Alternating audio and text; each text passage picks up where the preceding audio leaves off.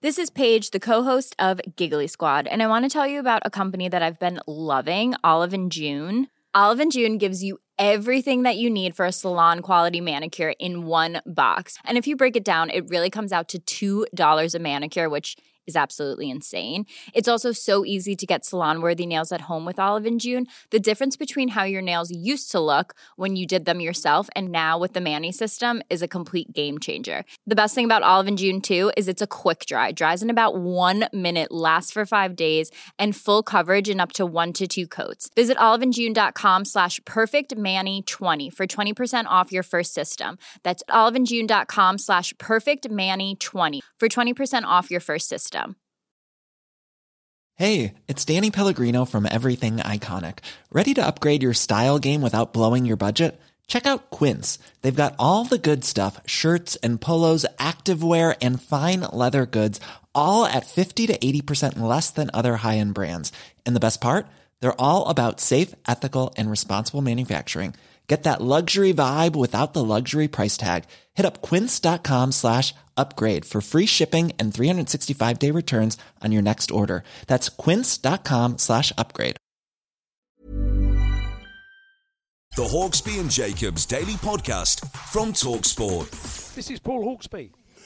And Andy Jacobs. And this is the H&J Daily, some of the best bits of this afternoon's show. Well, we had our regular chats, didn't we, Andy? You gave us some amazing sporting facts as well, didn't you? I did too, yeah, no question. And Striker, that was pretty good fun with Dance doing a great job. We had our road trip. We reached Nice in the Euro 2016 Championships. Martin Kellner, of course, with his Week of Sport on TV. And Sporting Memories. That was fun this week too. Yeah, Sporting Memories. We look back on Italy versus Brazil at the 82 World Cup with Motti and Tim Vickering. Stick around at the end because we'll have a little bonus feature with Tim. So here it all is.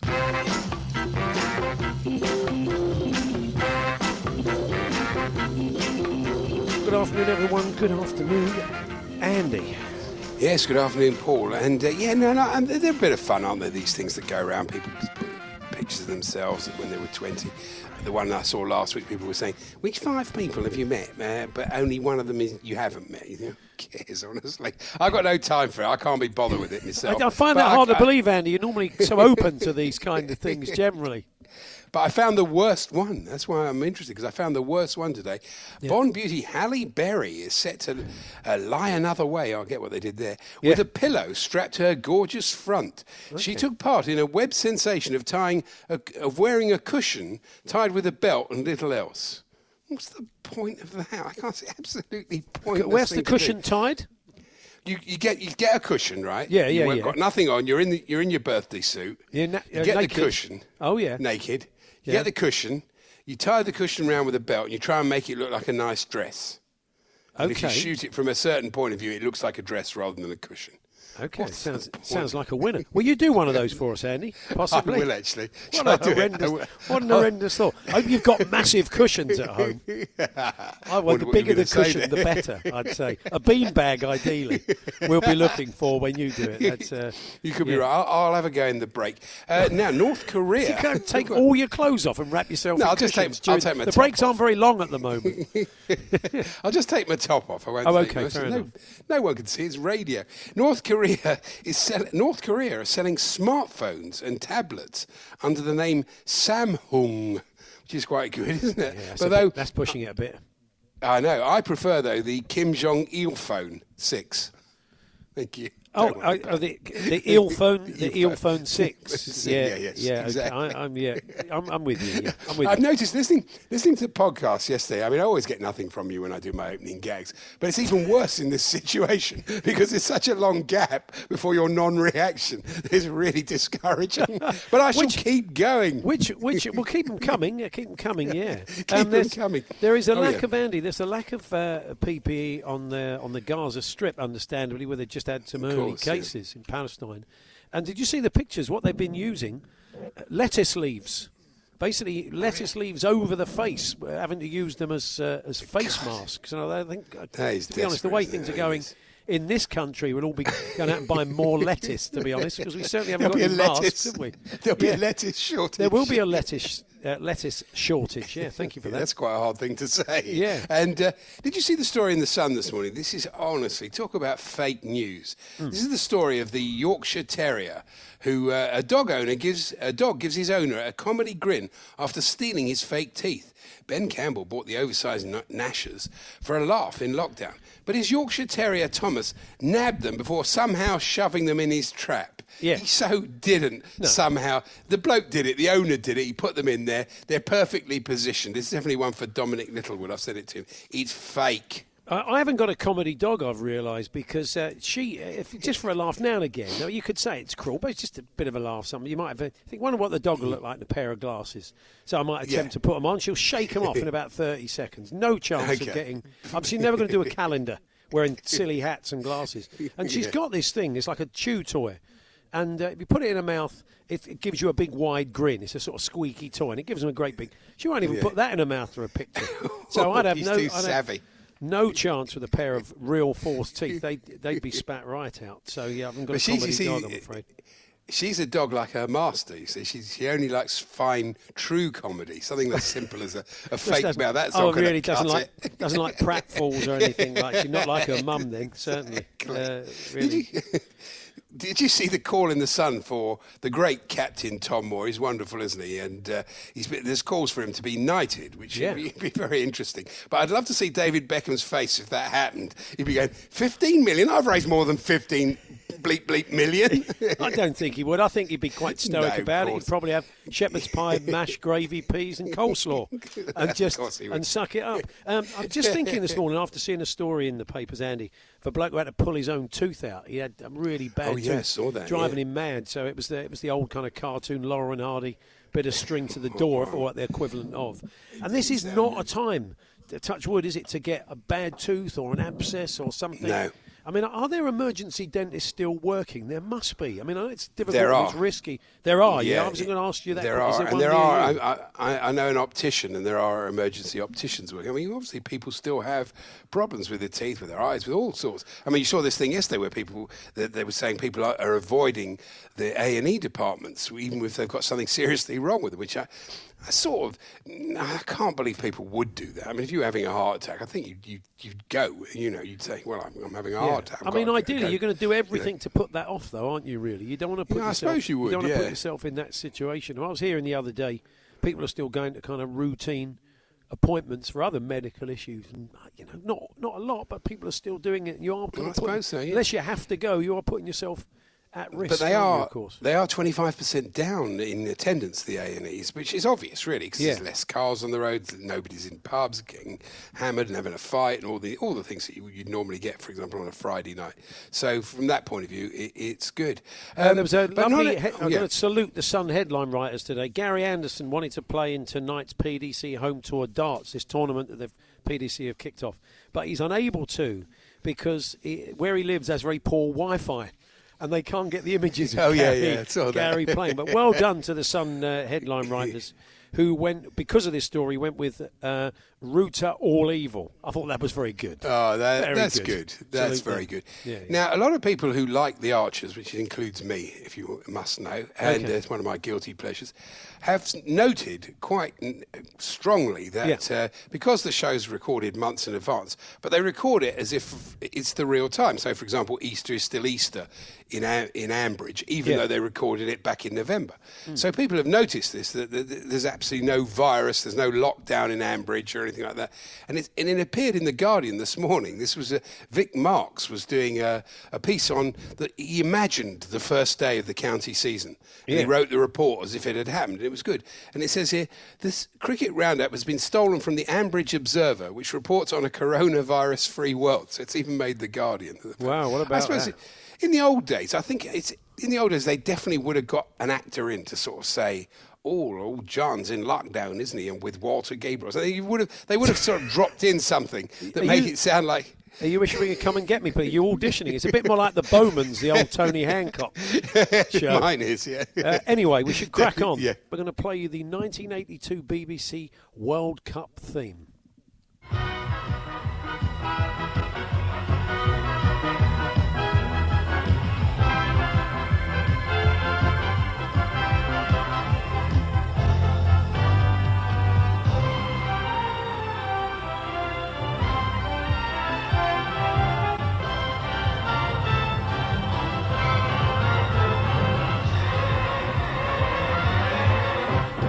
The Hawksbee and Jacobs Daily Podcast from TalkSport. There's a bit of life imitating art here because I was reading a tiny piece this morning, and I just wonder if this person is related to a policeman in Steve Bruce's Striker that we're about to hear. PC Simon Widdowson. It's the same man. Really? Yeah, and Natalie Wilkins rescued a swan from the A52 in Beeston in Notts. So there you go. What a coincidence. PC Widdowson. Well, it was written quite a few years ago, so it might be his son. Might be. That's true. Might be the copper in Steve's story. You'd imagine that Steve used people from real life that he knew. I mean, you wouldn't be surprised if he knew a Constable Widdowson, for example, or Inspector Widdowson. If you're looking to come up with names of people for specific things, I mean, the story is that in EastEnders, so they wanted specific names of kind of people from that area. What they often do is they have a wander around the graveyard and look at those names. If you go to a graveyard in the area and have a little wander around, you'll see a lot of recurring names and stuff, and that's apparently how the creators of EastEnders came up with a lot of the authentic East End names. So, yeah. Well, that's interesting, because I've got a graveyard right opposite where I live, and we've been walking there after the show. Yeah. Because it's the quietest part of the area. The riverside, you can't. It's just joggers and walkers. It's hopeless.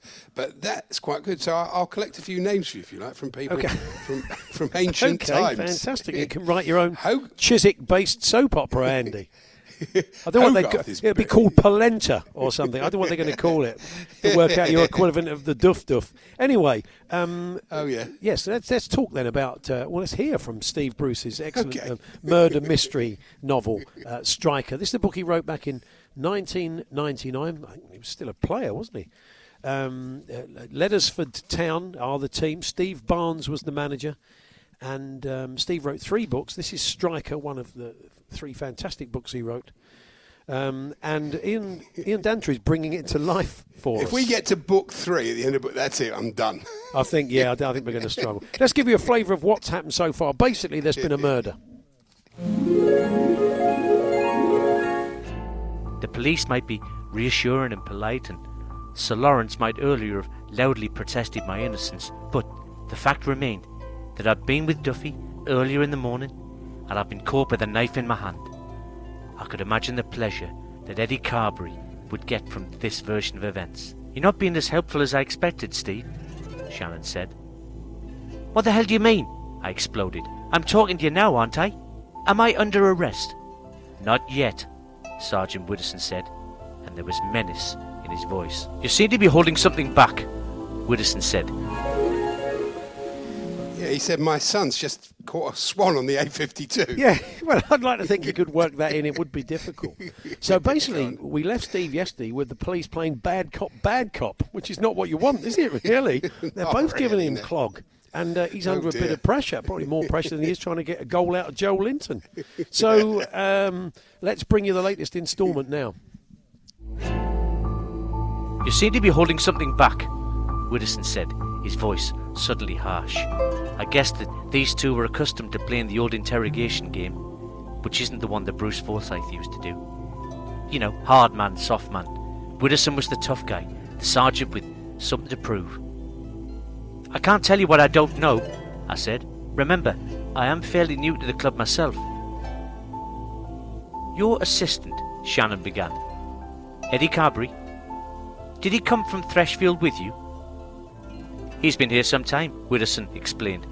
Widdowson clearly read the sports pages first. Well, don't we all? "No, he was here when I arrived," I said. "Did you see him this morning?" "Not till after the killing," I said. "We usually meet up at the training ground." "But you did see Pat Duffy," Shannon said. "You saw Duffy earlier this morning." "Yes, I arrived at the stadium early this morning. I always do. I plan to get some office work done before going to the training ground with the squad." "Was Duffy a member of this squad?" Shannon asked. Suddenly, I realised that he had asked me these questions earlier. He was deliberately backtracking to check if I was giving the same answers. Shannon was a smart guy. I appreciated why he'd risen to be Chief Inspector of Detectives. I played their game. I gave the same answers more than once. There was no problem. I was telling the truth. All I needed was to tell it like it was. The whole interview lasted 2 hours. It seemed longer. Where are you going to be the rest of the week? Shannon asked. Here at the stadium or up on the training ground? Do you have a midweek match? Wooderson asked. The next game is Friday, against Fulton, I said. Are you travelling down Friday or Saturday? Wooderson asked. It's a home fixture, here at the stadium. Why, when you play away, do you travel a day before the match? Shannon asked, and I could tell he was asking out of interest, and not because he's a copper. So there we are. Getting into a bit of a football. There. Yeah, getting into a bit of a football chat now. We'll find out why they do travel the night before. I wonder if Steve explains it all. We haven't found out where Leadersford Town play their games. He said at the ground. I wonder what the stadium. Maybe Steve didn't bother coming up with a name. And Fulton must be Fulton Wanderers, I presume. Based on Bolton. A bit of a Bolton thing, yeah. But I love that the way Steve says, and he roars to Chief Inspector of Detectives. What else would he be? Chief Inspector of Plumbers. Not really. Thanks. Very good. Very good stuff. But it was good from Steve. A great impression by Dance. The little pauses and everything. He's just got it spot on, isn't he? He mentioned the generation game there, and you were earlier in the show we were talking about this thing where people put up a photo of when I was 20. Yeah. One of those online things. And Andy Smart did it. Oh, and yeah. Andy Smart at 20 did have an incredible likeness to Bruce Forsyth. Did he really? So he put it on Facebook, and I just put "nice to see you nice" underneath. I've not noticed that. I'll go and check it out. I've never noticed it before. But has he noticed it before, or he not? was full of chin. I'm sure he'll come back to us with listening. I'm sure he's thanking you for this. He's going to join us for a new series next week. We'll keep our powder dry. We'll tell you a bit more about that. We heard earlier on, didn't we, from Tyrone Mings? He was on Breakfast this week. Admitted he's bought a piano and he started trying to learn the piano in lockdown, which is nice. But he's been kept busy by Dean Smith, because in lockdown the Villa manager Dean Smith has watched all of Villa games back. Blimey, you think you've had a tough time in lockdown? That must have been depressing. He's watched every Villa game back in their entirety. Well, it's interesting. He said it's given me a bit of breathing space, an opportunity to reset. He said. And imagine that phone call comes in from the gaffer. You're Tyrone, you're sitting there playing the theme from Pot Black or The Entertainer or whatever. And then the phone goes and Tyrone's missus saying, "It's Dean again. He's just watched the Arsenal game back. 17 minutes 50. Can you go into basically you turned a bit slowly. Yeah, tell him I'm playing Pot Black. Tell him I'll call him back later. He must be driving the players mad. He's been having sort of little sessions with them as well. Tell them where it's been going right and wrong, but good stuff. Well done, Dee. I've heard from David Rose. He's a listener. He's enjoying the show. Yeah. Excuse me. And he's from a company called Palite, and he just wanted me to say that their manufacturing is very cheap, an inexpensive paper desk. And you think, well, that's a bit balmy. But it's for people who are working from home and don't have desk space. So I thought, well, that's not a bad idea, really. Yeah. So well done to him. Very innovative. I don't think that's what they usually do. He said we're amongst a number of companies who've had to adapt what we do to try and find a market for stuff. So I thought, fair enough, give him a mention. And Sockley, our puppet. Sockley Park, Sockley Park, my puppet, who came with us to Cheltenham in his tweed suit. He took part in the table tennis yesterday here at our flat. And, has it been filmed? Yeah, it's been filmed. Yeah, definitely. He looked quite good, actually. Except, once again, it was me that ended the long rally. We've had 5 long rallies in this thing. We're trying to break our record each time. And it's 4 times it's me that's ended the rally. And the old Zen master who doesn't move, only once. I can't work this out. But never mind. Yesterday we were about to break the record and I put it into the net. That was really frustrating. But there we go. That's life here at Lockdowns. It certainly is. Tremendous. I was thinking... maybe after, I think I'll put a photo of myself aged 20 up now. Yeah. Maybe if you can do a rally with you and Sue, hitting a 100-shot rally, we can raise £15 million for the NHS. That would be fantastic, or possibly more. But yes, we need a 100-shot rally from you, Andy. If you think you two are capable of that? I don't think so. That's what we're aiming for. Okay. It's all down to me. She'll just sit there all day knocking them back to me. It's me. I've just got. You're doing all the legwork. That's right. I know. She's pinging them in the corners. When this is all over, we will get a game between Sue and Matthew Sy, definitely. I'd enjoy that. Yeah, that would be good. Great. If Sue beat Matthew, it'd be tremendous. Yeah, I mean, it's unlikely. He was an Olympian, for goodness sake. I mean, let's not get silly. The Hawksbee and Jacobs Daily Podcast from TalkSport. Ryan Reynolds here from Mint Mobile. With the price of just about everything going up during inflation, we thought we'd bring our prices down. So to help us, we brought in a reverse auctioneer, which is apparently a thing.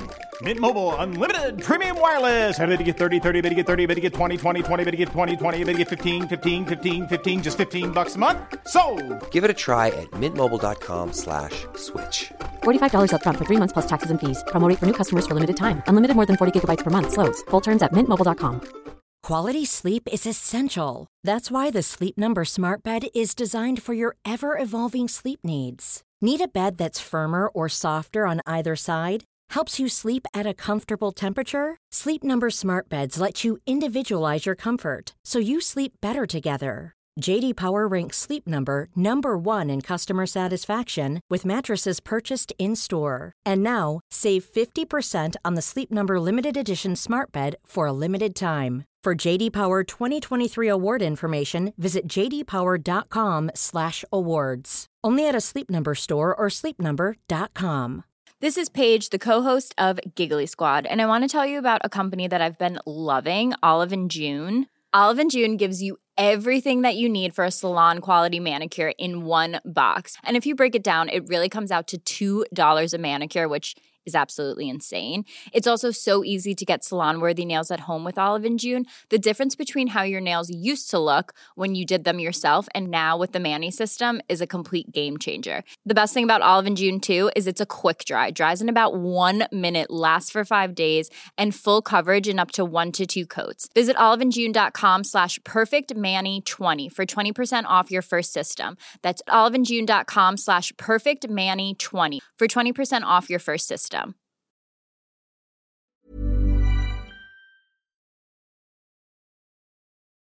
The Hawksby and Jacobs Daily Podcast from TalkSport. In a few moments, we'll take you back to France 2016 when football was live and our little road trip over there. I think it was day one in Nice, if I remember rightly, but we'll find out very, very shortly. But before that, Andy, you were telling us yesterday of some amazing sporting facts you happened upon in the Daily Star. Yes, thanks to Paul Donnelly, who unearthed all of these. I only got to do one about Jules Léotard. But here's what we thought, the man who invented the leotard, we thought that was some kind of bluff, but in fact we looked him up and he was a trapeze artist who invented the leotard, yes. That's right. And in the ancient Olympics, all the competitors were naked. Do you know they were that? what, sorry? They were naked. Oh, okay, right. Yes, not great for Mike Ashley and Sports Direct. No, probably not. No, have you got a replica shirt? Did he have one open then during the first Olympics, the original? I doubt think he did. I doubt if he had one shop. I never knew this. The timekeeper when Roger Bannister ran the first sub-4 minute mile in May 1954 was Guinness Book of Records co-founder Norris McWhirter. I did know that. Did you? I did know there you that. go. Yeah. Good extensive Norris McWhirter knowledge there by you. The swimming front crawl was invented by an Englishman, John Trudgeon, in the 1870s. Not John Front Crawl then. John Trudgeon. Why didn't they call it the Trudgeon rather than the front crawl? It's an ugly word, the trudgeon, isn't it? 100-metre trudgeon. Doesn't sound great, does it? Well, I quite like it myself. And there are... this one's mad. There are 39,916,800 possible permutations for the batting order in an 11-man cricket team. How can there be, surely? I can't see how that works. Can you see how that works? No, it's not. I thought these are all Olympic. These are just sporting facts or Olympic facts? Sporting facts. Oh, okay. So you've basically got a cricket team and you go 1 to 11, or you could open with number 1 and number 11, or I suppose you could open with 10 and 3. And anyway, if you add them all through up... them all? No, because there are 39,916,800 possible permutations. So I thought if you are, go and make a cup of tea, but you're not planning to. Okay, fair enough. Who's going to be the night watchman? Yeah. That came in at... yeah, exactly. That would be a good idea. Is that it? That's all of them? No, right. And finally. A lot of this I did know, but the final bit I didn't. So Adidas trainers were created by Adi Dassler. We knew that in Mum's kitchen. In 1924, big brother Rudolf joined the company. The brothers fell out. I knew that in 1947. And Rudolf created Puma, which he originally called Ruder. I didn't know that. Did you know they? No, I didn't know that. Has anybody out there got a pair of Ruder trainers? I mean, did he ever actually make anything? They would be sought after, wouldn't they? Oh, they'd be worth a lot, that's true. Yeah. So there you are. Thanks very much to Paul Donnelly for those interesting sporting facts. So, yeah, thank you very much to him. Anyway, let's take you back to France 2016. Andy and I were there for the Euros. We're in Bordeaux for a few days, and then we headed off to Nice. And this is how the start of the show unfolded back in 2016. Good afternoon, everyone. Good afternoon, Ed. Good afternoon, Paul. And have you bottled you're going to do the Brucey opening? I'm fully expecting it. Yeah, Nice to see you. Nice. I should have done, really. I thought you were going to do like a big one and everybody was going to join in. Yeah, I don't know if I got it, really. Nice to see you.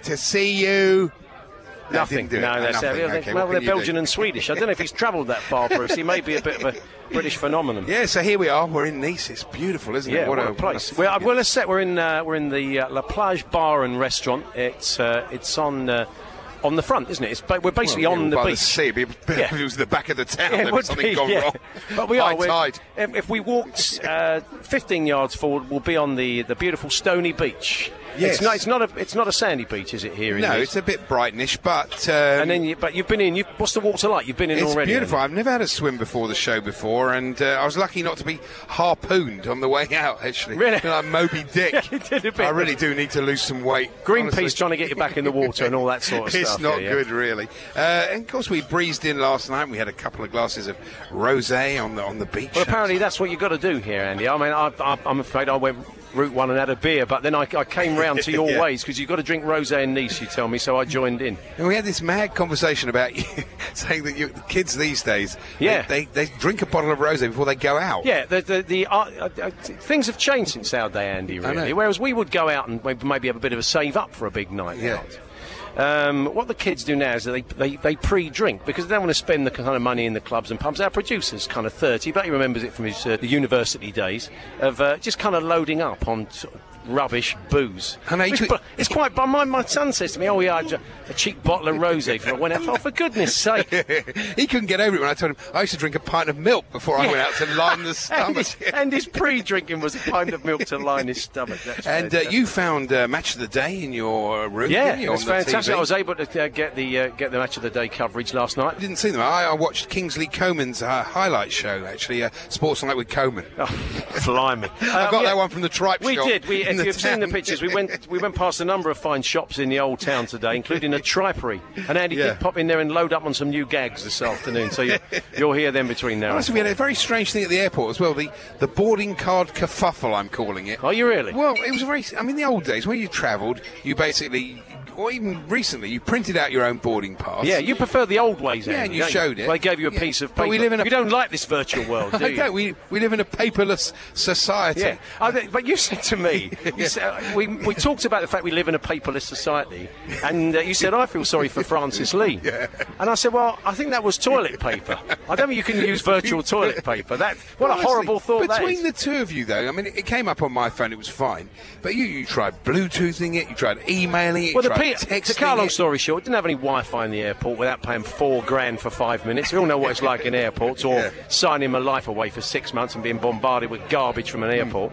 So, we had to find all the PDF wouldn't open in 3G because it was running slowly. I couldn't understand why you didn't go through as a couple. We could have done. You kept saying doing Elton and David. Go through. I said, well, I don't mind doing that. I haven't got a problem with that. I mean, you know. Could have just shown the boarding pass for you. But anyway, there we go. So it was all very nice and lovely. This hotel is much nicer than the Bordeaux Open Prison. Yeah, that's right. I did feel sorry. I gave my job in the library to one of the new lags who came in.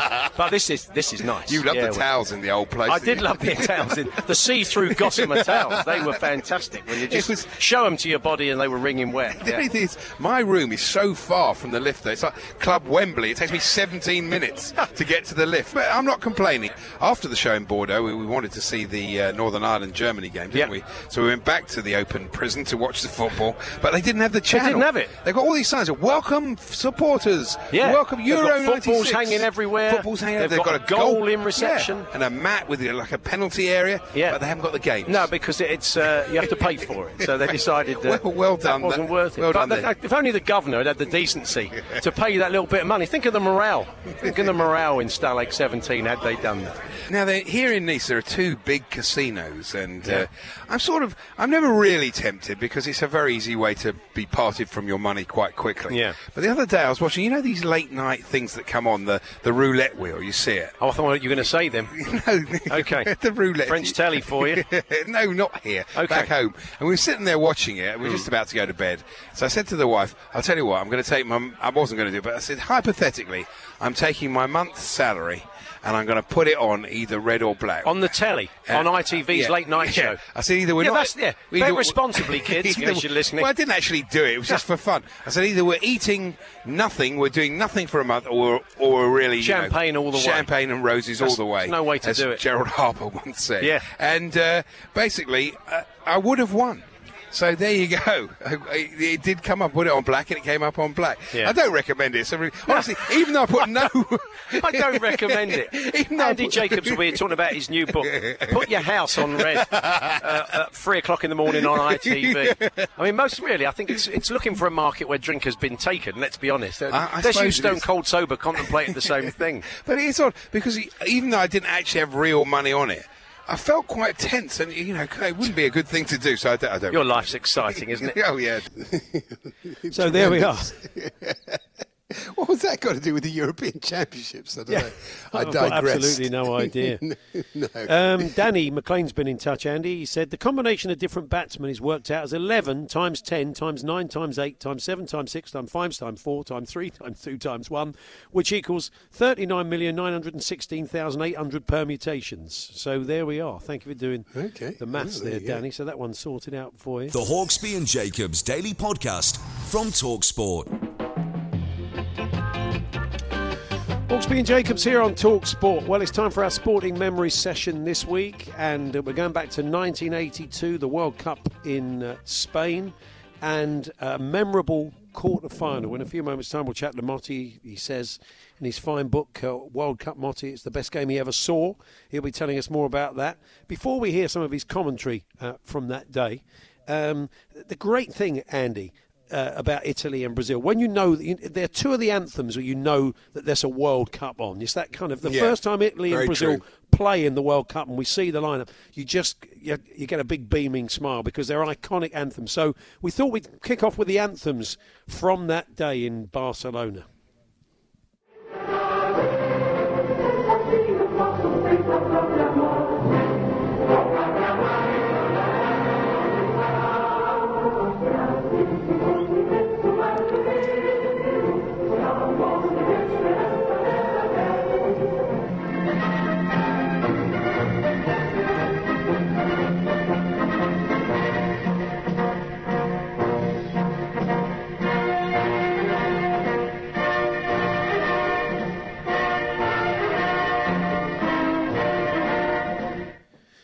Fantastic. There we are. A bit of a flavour of the old anthems. Well, you can see all the Brazilian players walking out holding the kids' hands or holding each other's hands as they walk out onto the pitch. Absolutely. Anyway, let's take you back to that fantastic quarter-final, give you a flavour of it. I'm sure most of you remember it, certainly from all your texts and emails you do. But this is Motti's commentary, accompanied by one of the hits of the day.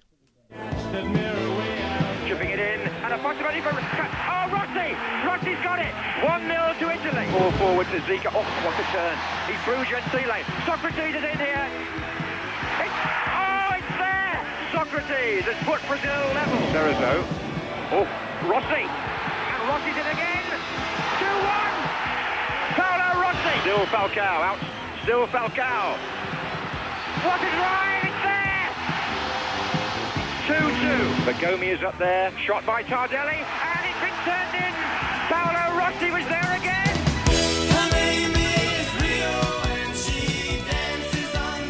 There we are. What an amazing game of football. 3-2 to Italy, toing and froing. It was Motti's first World Cup as a commentator.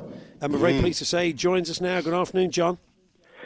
Hello, Paul. I would just like to put a couple of things in perspective, Paul, because before we discuss the implications of the game, I must tell you it wasn't a quarter-final because the World Cup had been played in two separate groups in 1982, as I'm sure Tim Vickery will confirm. And what had happened was, in their first groups, Italy had played poorly and drawn with Poland, Peru and Cameroon. Rossi was back after a match-fixing ban, by the way. And Brazil, they soared through against the USSR, Scotland and New Zealand. They then went into a second group with Argentina. Now, in this situation, Italy beat Argentina 2-1 and Brazil beat Argentina 3-1. Maradona, by the way, sent off there, but that doesn't come into it really, because what it meant was when Italy played Brazil in the game that you've just played, in the last match of the group, because Brazil had a better goal difference than Italy, Brazil only needed a draw to get to the semi-finals, which would be actual knockout semi-finals. Yeah. And the whole point of the game was, when it got to 2-2, as you said, there Falcao equalised, Brazil could have just sat back and waited and gone to the semi-final. But being Brazil, they continued to attack. I remember the two fullbacks, Leandro and Junior, were steaming down the touchlines because Brazil believed, and Tim may confirm this, that they had the best team since 1970 and were they felt they were favourites to win the competition. But of course, Paolo Rossi, they called it Rossi's Renaissance, a couple of my friends that day. He came from nowhere, scored that hat-trick. And I always remember two things at the end of the game. Brazil had a corner and Oscar had a header, which Dino Zoff saved literally on the line. The whistle went for time. Brazilians were coming off the pitch crying, and somebody in London said in my ear, "Now hand back for the news." And I thought, well, this is the news. That's right. You know, we're going to play that, John. We found that. We found your sum up. And going back to David Coleman, and let's bring that to he had a great line, Dave, of the back of it. Have a listen to this. When the Brazilians were shown to be beatable, and it was the Italians who put the sadness on those faces, Rossi, I said at the beginning, was having to sing for his supper. He can have the champagne now as well, because his 3 goals have given Italy a 3-2 win and a place in the semi-final. One of classic World Cup matches in recent years, and you'll be able to see the highlights again in World Cup Report at 7 o'clock. A really marvellous match. If you've got people on the way home from work, don't tell them the result. It's well worth watching as if it was live. Don't tell them. Lovely line there, well, the singing for the supper and the champagne, John. Was that one in the bank or off the top of your head? Well, it was actually completely. But I turned to my co-commentator, who was Bobby Charlton that day, and he was actually crying with the emotion of having watched the game. That's what a fantastic occasion it was. And, I've said it before. I mean, it was the best match I ever commentated on. And, of course, it had so many implications, didn't it, with Brazil going out and Italy and Rossi going on to win the World Cup in the final against Germany. Yeah. In that final, was that the goal? I know there's a goal by Tardelli that you particularly love. Actually, I think you were it was that one. Yeah. Where he runs to the camera. It's a famous image, isn't it? You knew you had that final as well, John, when you knew you were going to be doing the final, didn't you? Well, yes, it was the first World Cup final I'd actually done. I'd been to a couple of World Cups before. But, yes, it was an iconic moment when Tardelli put the final beyond the Germans. I mean, he just, as you said, Andy, he turned around and he came screaming towards the camera with his eyes bulging. It was one of those things that sticks in your mind. Yeah. And interesting enough, John, there was a piece in The Guardian recently by Barney Ronay talking about this game being his favourite game. And he talks about you and he says, Mozart on Brazil was always brilliant. He was there at all the big World Cup moments. Each time you felt he really did love Brazilian football. And presumably you'd back that up. Well, yes. I mean, I as a boy at school, I think I'd watched them win the World Cup for the first time in '58. That's when Pelé arrived on the scene, of course, in Sweden. Then they went to Chile and they won the tournament in '62. Pelé was kicked out of it a bit in '66 in England. You may remember that too. And then, of course, the 1970 team, the team of Pelé, Jairzinho, and Tostão, they lit football up completely. I mean, that was probably the best match a lot of people saw was when they won 4-1 in the final in Mexico against Italy, funnily enough. Then, so maybe Italy were due to get a bit of revenge in '82. Fantastic, yeah. So happy memories for you, John, of that World Cup. Well, and the stadium, you felt the fact it wasn't at the Nou Camp, it was at Espanyol's old ground, which was quite compact. You felt that added to the atmosphere that day? I did, Paul, very much. It was the Sarria Stadium, which I think is now a car park. I mean, people in Spain will confirm that, but it certainly isn't a football ground anymore. It was almost like watching the World Cup at West Ham, to be honest. The crowd was so close to the pitch. And, of course, the Brazilian supporters, particularly, a huge splash of colour at their end. And eventually, of course, the celebrations took place at the other end. And we heard David Coleman there, John, and David Coleman was undoubtedly a brilliant presenter. But I've heard stuff, off-air stuff, that when I used to do fantasy football, I'd hear all the sort of the complete recording, and he could tear people off a strip, couldn't he? If he didn't like what was happening. There's one particular moment. He could, and he did. Yeah. Yes, he could, and he did, Andy. You're absolutely right. Although I have to say, broadcasting in those days was, shall we say, a little less gentle than it is today. I mean, the atmosphere in the BBC camp was pretty hostile at times because people were so determined to get the show on the air. And, of course, a lot of the technology was fairly new. And there were all sorts of fallouts and explosions behind the scenes. But all in the interest, by the way, of trying to get the game on the air and get the message across. And 82 certainly was one where people will, as Paul's already said, people listening today will have their memories of that game and that tournament. And it's quite fresh because I think Steve has reminded us it was on the Beebs World Cup Rewind last week, and he said a great game of attack versus defence, and he loved your commentary. So it's fresh in people's minds. I think a lot of people would have watched it last week, maybe some cases for the first time, John.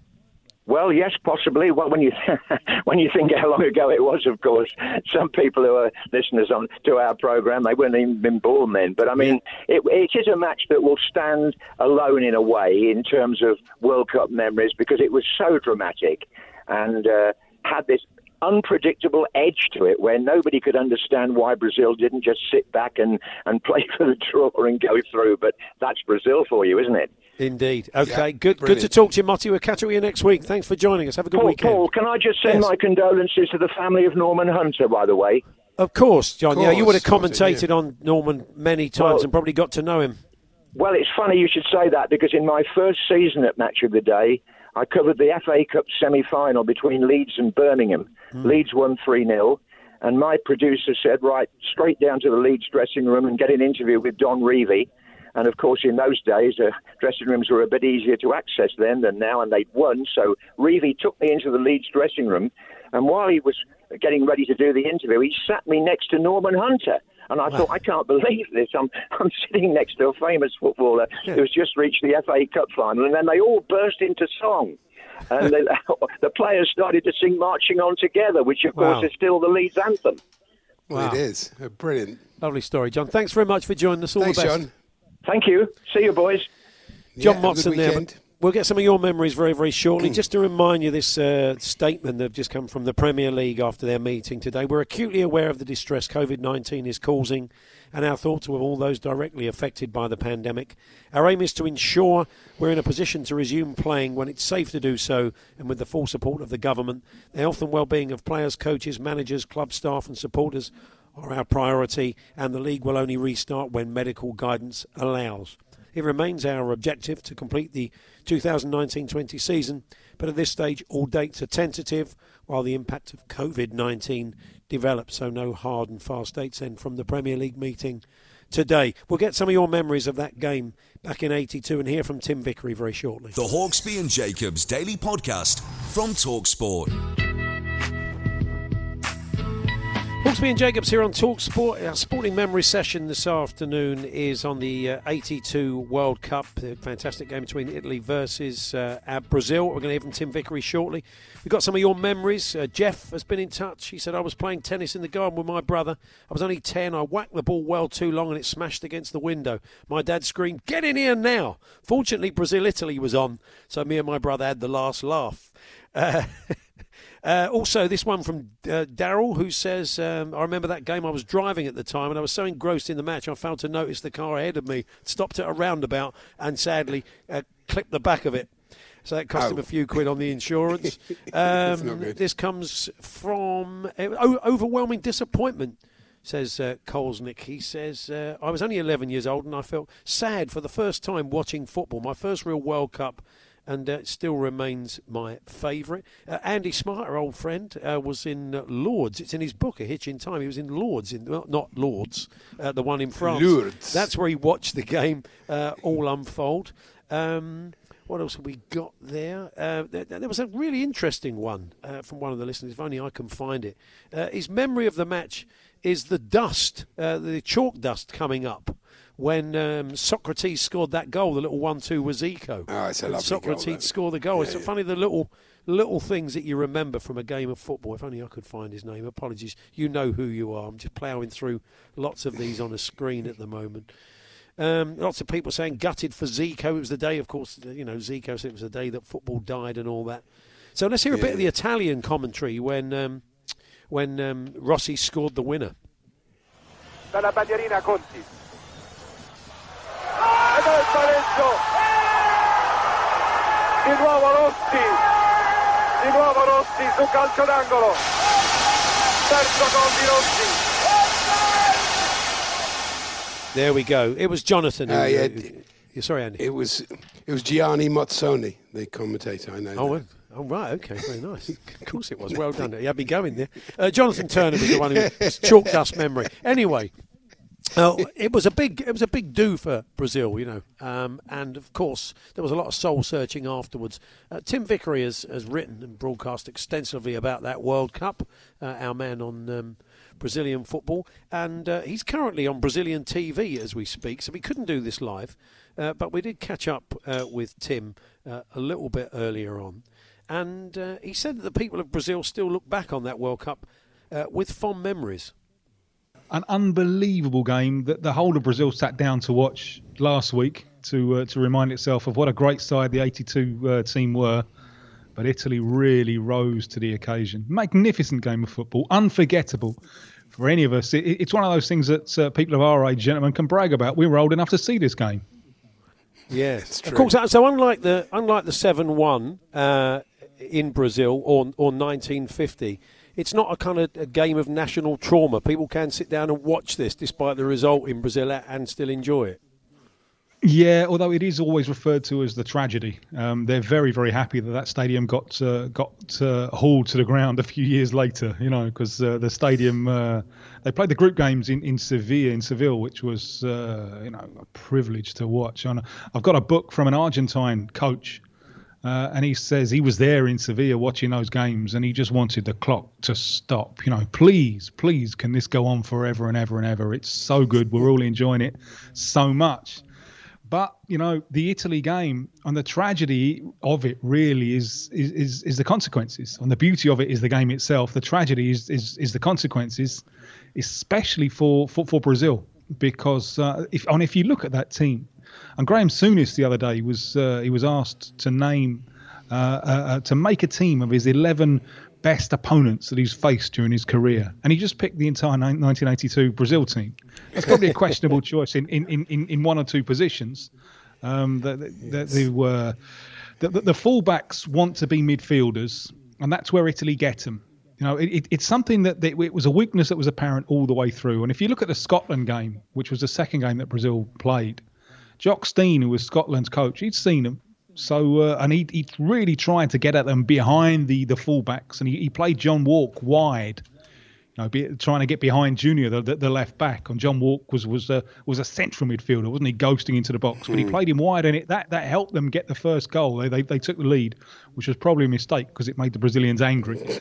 And in the end, they got steamrolled in the heat of Sevilla. They got steamrolled 4-1 in the second half. But that weakness behind the centre-backs was apparent, and Italy used it really, really well. Their game plan was always to switch the ball from one flank deep behind the other, and it caused a lot of problems to the Brazil defence. The goalkeeper wasn't great, so you got one or two problems there, and you get the problem of the centre forward, the big blunderbuss Serginho up front. Now the young Carioca would probably have been centre forward. He went on to play the next World Cup. in 86 and 90 as well, and was a truly great player. And I think he would have done much better. And Big Serginho was a target man centre forward, 2 wingers and lots of service for him to attack front to goal. Great. But you put him with this extremely technical midfield that, you know, are looking to him for little 1-2s and so on, and he's just not refined enough for it. So there are defensive problems and there are problems up front. But boy, what a midfield. And that midfield really makes the ball talk. I did a documentary on 82 a few years ago. I had the opportunity to sit down and interview most of the players. And one of the things that they really emphasised was, you know, there wasn't a lot of dribbling going on unless you're in the last 30 yards of the field. You keep the ball moving with passes, pass. And so many of them said, you know, what a joy it was to play in that team. I remember Eder, the left winger, you know, who scored that fantastic. He scored some fantastic goals in that competition. I remember him saying, you know, there are times during that tournament when I just wanted to sit and watch and think, you know, blimey, this is really, really, really cool. So I think the big lesson that comes out of this. And talking to those guys from 82, they still get loads of fan mail from it, you know. And this is a team that didn't even reach the semi-finals. And the big lesson for this is it ain't what you do, it's the way that you do it. I mean, some people say in football, no one ever remembers who came second. It really isn't true, because this Brazil team didn't even come in the top 4, but it's still remembered all over the globe. I was going to say to you there, Tim, is there a debate in Brazil about the 70 team? Everybody names that as the greatest team of all time, the 70 team. But I would imagine there are people who sort of advocate that the 82 team was better. It's still a controversy in Brazilian football, because and what happened afterwards, they toughened up.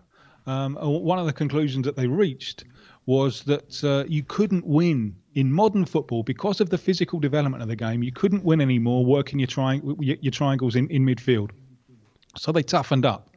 That they went very, very counter-attack, and that they would try and secure the midfield. This is really where Gilberto Silva comes in, because you could not imagine Gilberto Silva in that 82 side. He just wasn't good enough passing the ball.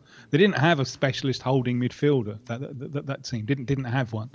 And Gilberto Silva started his career as a centre-back and ended it as a centre-back, and ended up playing nearly 100 times for Brazil in the central midfield position, and hardly played a penetrating pass in all of that time. He wasn't there for that. He was there to block the game. So they blocked the game through the centre and went on the counter-attack. Even the cups that they've won since then, it's been nowhere near as attractive as 82. So that team has always been the subject of debate. I mean, Dunga, who came along in the next generation, played the World Cups of 1994 and 98, was the coach in 2010 and the coach after the debacle in 2014. Dunga, he refers to that 82 side as specialists in losing. No, they never won anything. What's the point of them? Oh my goodness, from him. That's fantastic, right isn't it? Hand. Yeah, oh, but the current coach, Chichi, he holds up 82 as an example of what he wants. And I think in recent times, perhaps, there's been a resurgence of love for 82, in part because of what Guardiola did with Barcelona and afterwards, because Brazilian football it had got obsessed with this in the wake of the failure of 82. It got obsessed with this thing of the physical development of the game, and you can't win playing this old style passing football, and your central midfielders they've got to be 6 foot at least in order to win the physical battles. And then along came Guardiola with Xavi and Iniesta and showed it just wasn't true. So following on the coattails of that, I think that's led to a reappreciation of the beauty of 82. Although some people will say that they didn't really beat anyone. And the first game was the Soviet Union, and they weren't at full strength for that game. Cereza, who was a vital midfielder, didn't play. They won that one 2-1, but the Soviets could have had a couple of penalties. There's one absolutely stonewall penalty that they didn't get. Then they beat Scotland, and it's not appreciated here how good Scotland were, how good that Scotland side were. The fact that most of the best players in English football at the time were Scottish, so that they don't get enough credit for that. And then it was New Zealand who were there for the taking. And then it was Argentina, which was a terrific game. game. It was a great game, and then a defeat to Italy. So there is a line over here that says, they were nice to look at, but they didn't really beat anyone, which I think is very, very harsh. It's really harsh. And the Scotland side weren't bad at all, and Argentina were the reigning world champions who were striving to stay in the competition, and that's a great game. And Argentina played a full part in that game as well.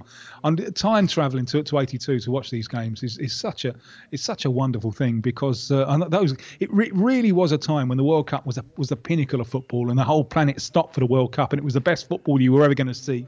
And the Brazil 82 side I love them. It doesn't bother me that they lost. I just love the spectacle that they put on. Great stuff there from Tim Vickery, joined us a little bit earlier on. And just to wrap things up, Maurizio says, I ran home from school to watch that game, so disappointed to see Brazil go out. And he said, and then, of course, what a World Cup that was. To think we had France-Germany still to come in the semi-final, another classic. And you can make a case for it game. Being one. It wasn't from an England point of view, but it was a great World Cup with some brilliant matches. So thanks for all your memories this afternoon. The Hawksbee and Jacobs Daily Podcast from TalkSport. Good afternoon, Martin. Good afternoon to you, boys. So, what have you been watching this week, Martin? Give us a flavour. Well, all sorts of stuff. Where do you want me to start? Would you like to start with football going vegan? Jermaine Genus meets nutritionist Rhiannon Lambert. Do you want to start with that? I can't think of any better place to start than that. Well, I didn't watch much of it, to be honest. Oh, okay. However, I taped it. I fully meant to watch it, and I just dropped off in the first few seconds that he was talking to this nutritionist. Oh, okay. What a great recommendation. Yeah. 5 stars, Martin Kellner. Absolutely. But I did want to say that Jermaine Genus was in one of the better programmes of the week. I'm not a huge fan of sort of recycling match of the day clips and then just talking about them. And this thing that they're doing where they pick the top 10 strikers, the top 10 midfielders. This week they were doing the top 10 managers. But they do a thing called Match of Their Day. And I don't know where he gets one of the regular... Yeah, I liked it a lot. The one with Jermaine Genus I thought was brilliant. Probably a match that you watched, Paul, Arsenal-Spurs 2008. Yes, An evening match, 4-4, and Lennon got the equaliser. Absolutely. It was a great match, obviously, so it was good to see the footage again. But there were all sorts of, in the interviews you get immediately after the match, you don't get a whole lot of insight. Obviously you don't, because they've just come off the pitch.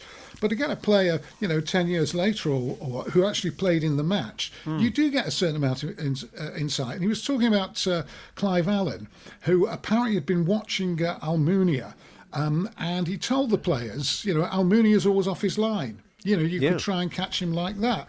And Jermaine said, well, the players thought, yeah, whatever, as players do. But David Bentley actually gave it a try, and we know the result. If you would. It's a ridiculous goal, isn't it? Just ridiculous goal. A ridiculous goal. But he said, David Bentley was the sort of guy that would do that. Yeah. And he was also asked about Gareth Bale. Now, you couldn't ask him after the match, how good do you think Gareth Bale is? But, he said, that first season when Gareth Bale was there, nobody thought he was, and I'm sure you didn't either, thought he was going to be quite the star that he became. Whereas Luka Modric, he says, you knew from minute one that there was a special player there. So it was the sort of stuff that people wouldn't say contemporarily. But 10 years later, they probably would. And, he had a word for Juan de Ramos as well, who he was... a big admirer, well, a sort of admirer of, and thought he was a bit unlucky to get the sack and all that, and all sorts of things that you wouldn't actually hear. And what I liked particularly about it was, because obviously he's no longer playing, he's pundit now, Gary Lineker was able to ask him how he looked back on his own career. And he admitted to having regrets. He said, I definitely didn't achieve what I set out to achieve. I think having got off to, and this happens to so many young players, he said, I think having got off to such a great start, there was definitely something inside me that thought it was going to always be like that. You know? And I honestly think there was something left inside me as far as the career goes, a thirst not quite quenched, which I thought was quite good. A lot of me said I thought I cracked it in the first couple of years, but clearly not. And I thought it was quite frank even for an ex-footballer. And of course, Gary Lineker, being the top bloke that he is, said, well, of course, you had a tremendous career, Jermaine, and we all question ourselves a little bit. Which is true, isn't it? I mean, at the end of the day, whatever you've achieved, unless you've got right to the very top, there will be questions unanswered inside you, I think. It was good. True. Yeah. I thought. You're very serious, Martin. Well, I bit of an epiphany for you there. And I just think want to right. lighten it up a bit. Okay, go on. Okay, I'm just going to say I think he sums up what a lot of Tottenham fans, maybe Newcastle fans as well. Everybody was saying he was going to be the next England captain, and he should have been the England captain, and he wasn't. So, a bit of self-criticism there. Anyway, Andy, what do you want to do to lighten it up a bit? Well, just because I think because I've got this thing there, Martin, that I like to. I can lighten it. Also, go on. Go on, Andy. You lighten it up, and Andy will lighten it up even further. Very briefly, that because I'm watching a bit of sport each night, at least an hour, just to sort of have some sort of routine in my life. Yeah. But the grimmest moment for me this week was watching I thought, why am I watching this? It was the Australia versus Pakistan 1981 World Series match 13. I thought, what am I watching this for? I started fast forwarding to see if Australia were losing, but they didn't. So then I just turned it off. Oh, okay. There you go. Well, let me lighten it up with a mention of the great Howard Cosell.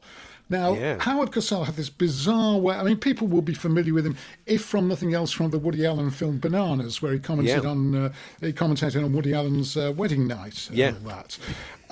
Well, I was watching the documentary, 30 for 30, No Mas, which means no more, obviously in Spanish. It was about the 1980 fight between Sugar Ray Leonard and Roberto Duran. Unbelievable fight, where in the eighth round, allegedly Roberto Duran says, "No mas, no more. I can't take any more." And the fight, and nobody knew why particularly it ended at that point. Although he was ahead on points, I think, Sugar Ray. At that point, but it's a great documentary because Sugar Ray goes back to meet Roberto Duran, who was a Panamanian street fighter, really. The press conference is very interesting. It's one of the few press conferences where the promoters were actually telling them to hold back a bit, not to just cool it with the hostility. Sugar Ray Leonard said, Roberto Duran gave me the finger and he called my wife a whore. So I thought, there's fighting talk there. Yeah, I think that's fair to say. It is fighting talk. It is. I've seen that one. It's an absolutely brilliant. They all are. I don't think I've ever watched one, Martin, that I've not enjoyed it. This week I watched The Prince of Pennsylvania, which, if you've seen the film Foxcatcher, is the true story of that. It's a brilliant. I've seen that documentary as well. It's fantastic. But it's just the way Howard Cosell, what's his name, Roberto Duran, suggested afterwards that it was actually Howard Cosell that invented this no mas, no more, that he never actually said it. And, very few commentators, I mean, a few of them have phrases like, they think it's all over, it is now, etc., which will go down in history. But very few commentators have ever been accused of actually sort of settling a fight or having a major part to play. But Howard Cosell had this strange way of talking. It was just unbelievable. Sugar Ray Leonard, will the fight live up to the anticipation? I mean, if you've never seen Howard Cosell, go onto YouTube. It's just certainly the scene from Bananas is brilliant as well. But he was always in there with the microphone. He was always the first one in there. And I think, if you're interested in the history of boxing, he was there all the time. He is part of the history of Woody boxing. Allen had a thing about Howard Cosell because he pops up again in Sleeper, don't you remember? Because the scientist sits him down. He said, "We found this old footage. We don't know what it is." And it was just Howard Cosell introducing a TV show. He said, "We think from watching this, if you broke the law and you were in jail and you'd been punished, you'd been made to watch this." And Woody says, "Yes, that's exactly what it was." I remember that scene. I'd forgotten that. But it was good. Time for a quick one? Quick one, Martin. Squeeze one quick one in. Okay, Bobby. Bobby is a brilliant documentary. I've only watched it 3 times, but it's up there on Netflix, worth watching again. It's the brilliant documentary. It's Matthew Lorenzo's film about Bobby Moore. Yeah, it is fantastic. And there's a lot of Jeff Powell in it.